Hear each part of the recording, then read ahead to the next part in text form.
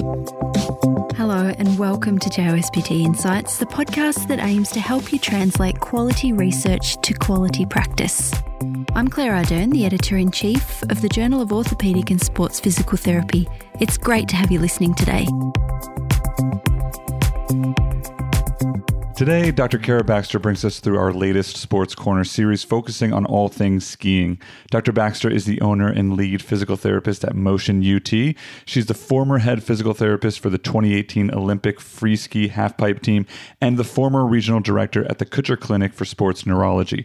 With a background rehabilitating athletes from the National Football League, Hockey League, Major League Baseball, U.S. figure skating, as well as U.S. ski and snowboard, she's a phenomenal resource to have on the show. My name is Dan Chapman. I'm a U.S.-based physical therapist and owner of Chapman PT in Baltimore, Maryland. And I'm Chelsea Kuhlman, a physical therapist and athletic trainer at Stanford University Athletics. Kara, thank you so much for joining us on JOSPT Insights today. I am so excited to talk to you. I'm really pumped to be here. Thanks for having me. If you could just go into what are the general physical demands of the sport that a PT needs to know? Yeah, absolutely. So skiing cover is very broad. There's a lot of disciplines that fall underneath skiing. So you have the classic alpine skiing, and even just within that, there's 4 different disciplines. So you have the speed discipline, which is downhill and super G. And for the professional athletes competing in those, they're reaching speeds of up to 80 plus miles an hour. And I know, believe it or not. And the runs last roughly 2 minutes. And then you have the tech side, which is slalom and GS, lower speed, quicker turns. And those runs last roughly around a minute for the pros. My bread and butter when I was with US Ski and Snowboard was on the free ski side, and I worked with the half pipe team.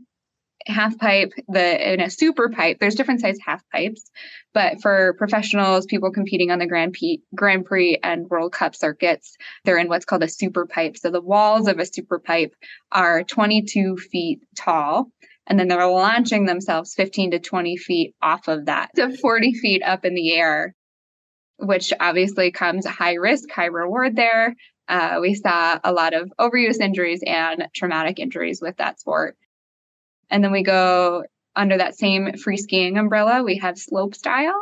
So slope style involves big jumps. It also involves rails, where athletes are jumping up onto a rail and sliding and doing some quick rotations, which can lead to trauma too if an athlete lands directly on these metal rails and features.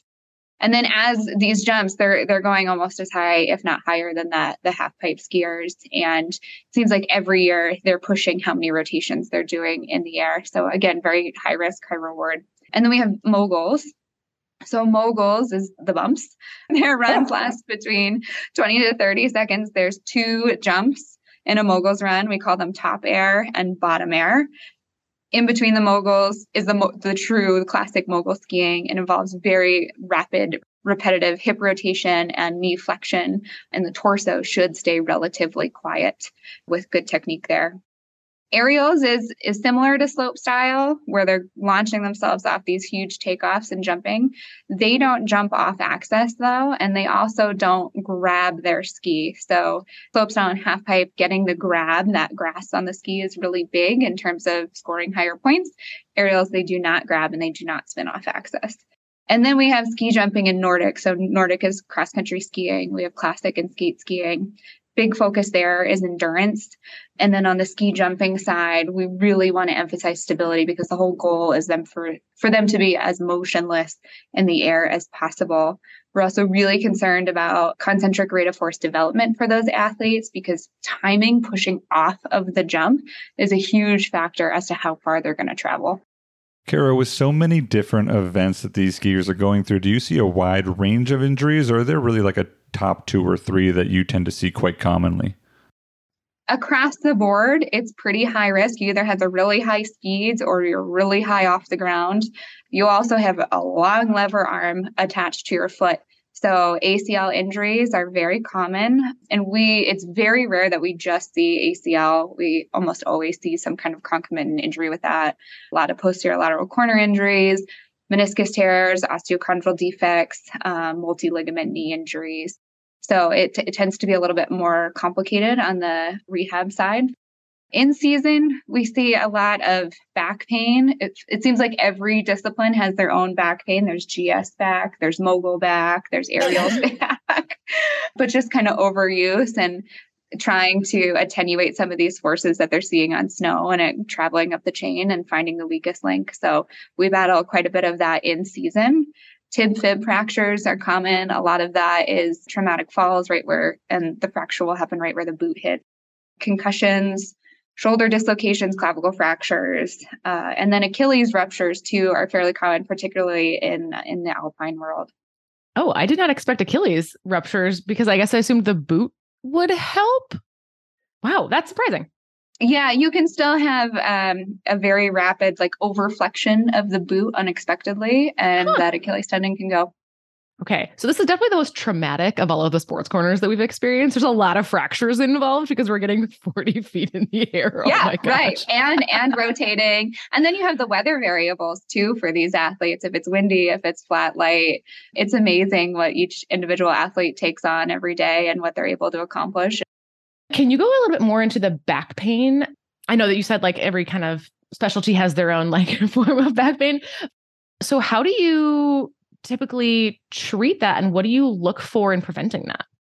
Preventing is very hard because in season, they're in season and they're training a lot, they're competing a lot, they're traveling on uncomfortable airplanes, they're jet lagged, there's disruptions in their training schedules. And this is even on smaller circuits. Amateur athletes are traveling far distances to get to different mountains for the different competitive events. So if you have a small muscular tweak in your lumbar spine and then you sit in the car for 3 hours to drive to the next resort, very likely that you're going to get some aggravation. But it brings up a bigger concept of we have the traumatic, post-operative injuries that we're rehabbing that I can dive into. And then we have kind of the bumps and bruises, mid-season injuries. How can I get my athlete to the next event safely and successfully and minimize their pain? So obviously, when you see this person, you want to screen for any red flags.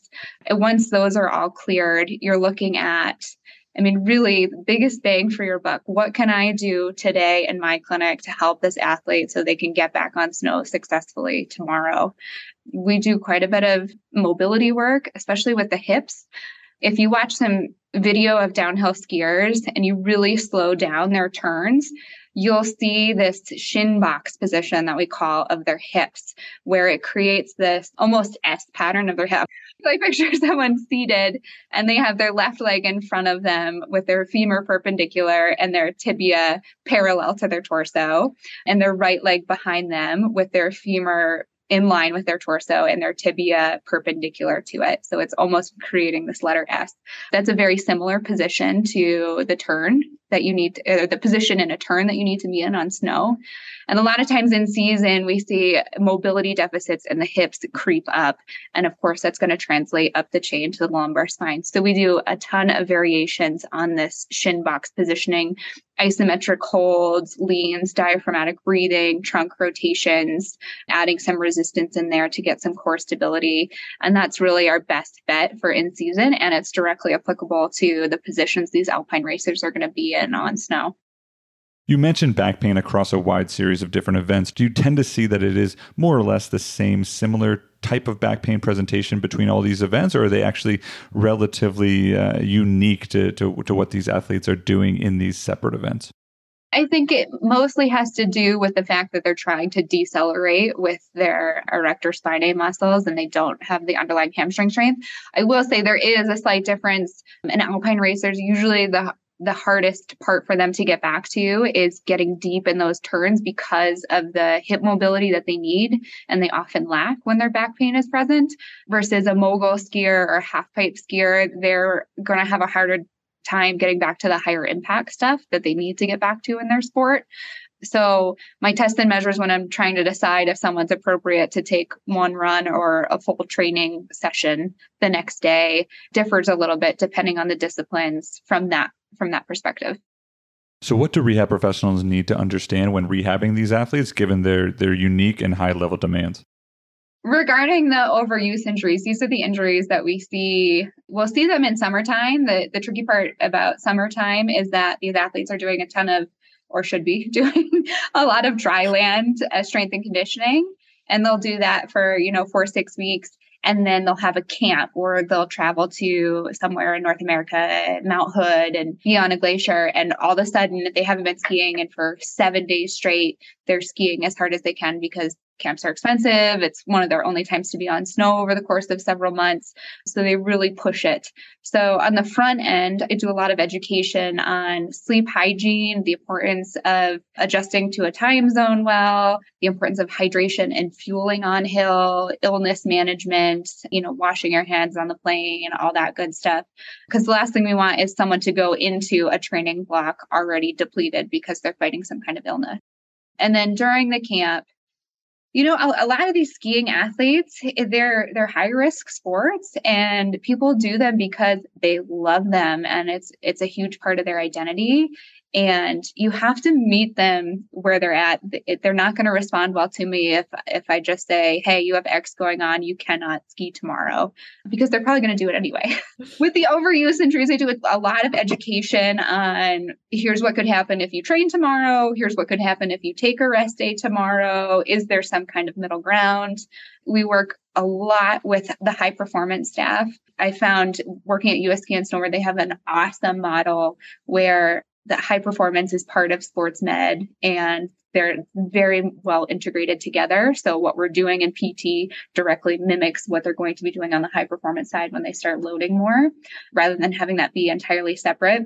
And so the high performance and the rehab team is separate from the coaching staff, which is very powerful because then we can come together and have our key messaging to the athlete and to the coach and explain why or why not someone is advised not to train or to train the following day, what their cadence should look like during a camp schedule, what their cadence should look like during comp season. So communication with these overuse injuries is absolutely huge.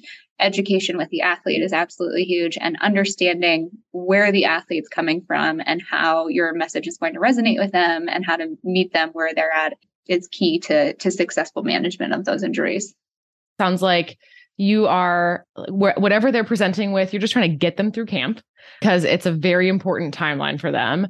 And so as much as you can actually do like strengthening wise, as much as you can do mobility wise to give them like during that time period. Yeah, absolutely. Yeah. And, I ultimately, my job is to keep an athlete safe. So I would never put them in an unsafe situation, but I also recognize the demands of their sport and how important getting to the next comp is.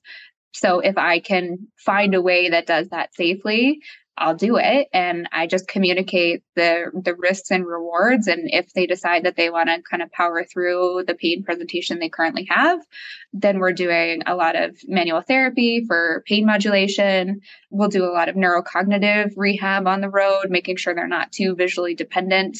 Because once you have that injury, we see the increase on visual reliance. Visual processing is the slowest or visual input is the slowest to process out of the 3 sensory systems. And we see athletes post-injury have a heavier visual reliance. So that's setting themselves up for an additional injury, whether it's a traumatic injury or just these overuse injuries, that we're doing interventions on the road and at home that's decreasing their visual reliance and creating more scenarios that mimic their actual demands of their sport. Having them watch themselves in the mirror and doing 3 sets of 10 of a very controlled single leg squat doesn't really translate well to moving 80 miles an hour downhill. Like getting creative on the cognitive side as well as the musculoskeletal side. Yeah. And then when you have the time, right, it's there's everything about their sport is eccentric. They have to control so many eccentric forces. Tell me more. Yes. There's so much eccentric force, but one of the key metrics that we care about is concentric rate of force development, because if someone is in a compromised position, they need that concentric power to be able to pull themselves up out of that position, or we'll see that knee go. Any other key things to keep in mind when rehabbing these athletes in regard to their traumatic injuries? Sometimes you can get really creative and get them back to their sport sooner than maybe the athlete initially thought. You've got to chat with their overseeing MD and surgeon. But for instance, if you have a wrist or hand injury and they're casted really well, there's no reason you can't have a cast molded to their pole shape and then get them back on snow with the ability to hold a pole, and that cast is going to protect them pretty well. So we do that quite a bit. On the other side is when they're definitely not getting back to snow for a long period of time and we're dealing with a really significant injury in rehab. I address day one, the mental health component of that. And we bring on sports psych and general psychology early on because they just got their whole identity stripped away. Exercise is often a huge stress outlet too. And all of a sudden they don't have that. They don't have their peer support. And I found just anecdotally that really strengthens our therapeutic alliance. And I get really solid buy-in from them because they feel like me as the provider, I'm really caring about the overall person and I'm not just treating the musculoskeletal side of the injury. I love that creativity. Just like, that sounds like just like you need to have a teamwork mentality with your physician to be able to make that work for that athlete.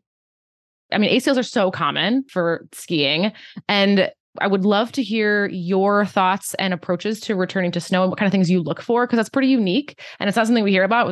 We already have on this podcast alone, there's multiple episodes on returning to run, but what about returning to ski? What do you look for? We rely heavily on dual force plate testing. We personally use Vald. There's some other great plates out there. The particular metrics we're looking at with return to snow, and we do baseline testing too, just kind of as a tangent here. In season, our goal is to maintain strength, but because of the demands these athletes are seeing, it's very common to see power slowly decline over the season. So we like to capture baseline preseason and then postseason too, and see how power has been impacted. But after an injury, we're looking at rate of force development, which is basically how quickly can we go from a message to the brain to a contraction of the muscle to getting the bones to move. We do a squat jump starting from isometric 90 degrees flexion. We do the squat jump. We do the 80-20 test, which is a variety of the squat jump that's looking more at endurance. And then we do a counter movement jump. So the squat jump, you start at 90 degrees knee flexion, and then they're jumping up as high as they possibly can. And we're looking at phase 1 and phase 2 concentric impulse, which is basically symmetry in the initiation of the jump and symmetry at the takeoff of the jump. And then we do the 80-20 test, which is very similar to the squat jump test, except it's 20 jumps every 4 seconds for a total of 80 seconds. And we're just looking at how fatigue plays into the symmetry at that phase 1 and phase 2 concentric impulse.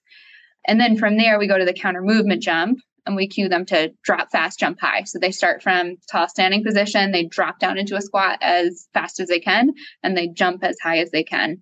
And we're looking at concentric mean force and examining for asymmetries there.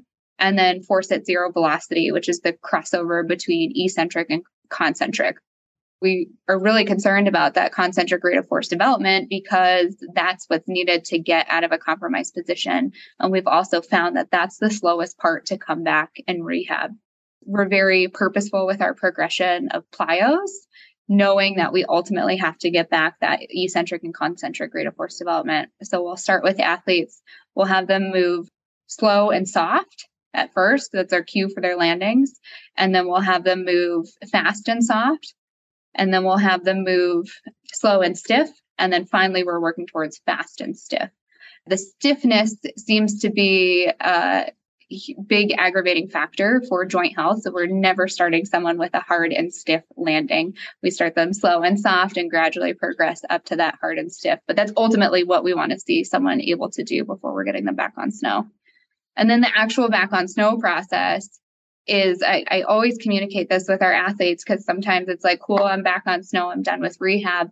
But the back on snow process is an extension of the rehab process. I'm very clear about that. Just because you have snow under your feet doesn't mean you're done rehab.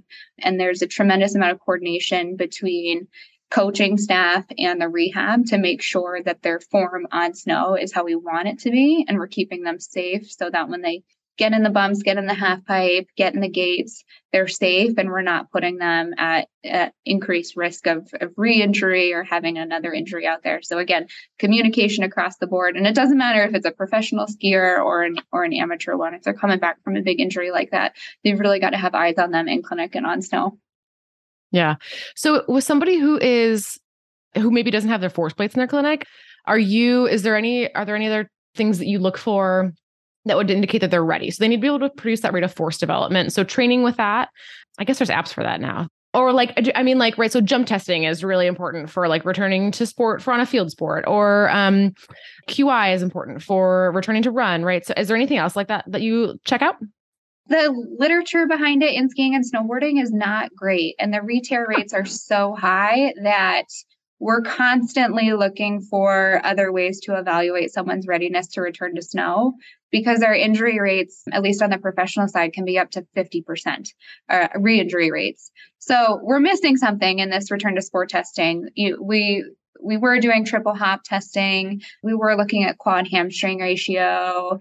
And not to say that all the, anterior reach, Y balance, all that stuff, not to say that you shouldn't pay attention to that at all. It's certainly something worth taking into consideration, but that isn't and can't be the be all end all, because we were having people pass those tests with flying colors and they were still getting re-injured. So the most exciting data that's coming out there, particularly in the skiing and snowboarding world, is this rate of force development data. So I do think, I know force plates are an investment. I own a private practice, but they're not breaking the bank. And if you're seeing a lot of these athletes in your clinic, it's absolutely worth it to have this data. I think that's a great place to leave it. Kara, thank you so much for joining us on JOSPT Insights. It's been wonderful to learn from you. Thanks for having me, and come out to Park City anytime and I'll teach you how to ski. All right, perfect. I will be on the bunny slope. Kara, thank you one last time for joining us. And as always, to each and every one of our listeners, thank you for listening to JOSPT Insights.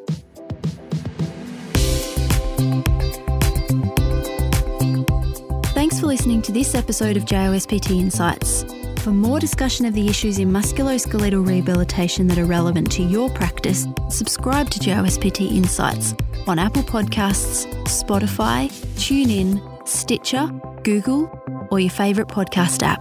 If you like JOSPT Insights, help others find us. Tell your friends and colleagues and rate and review us. To keep up to date with all the latest JOSPT content, be sure to follow us on Twitter, we're at JOSPT, and Facebook, we're JOSPT Official. Talk with you next time.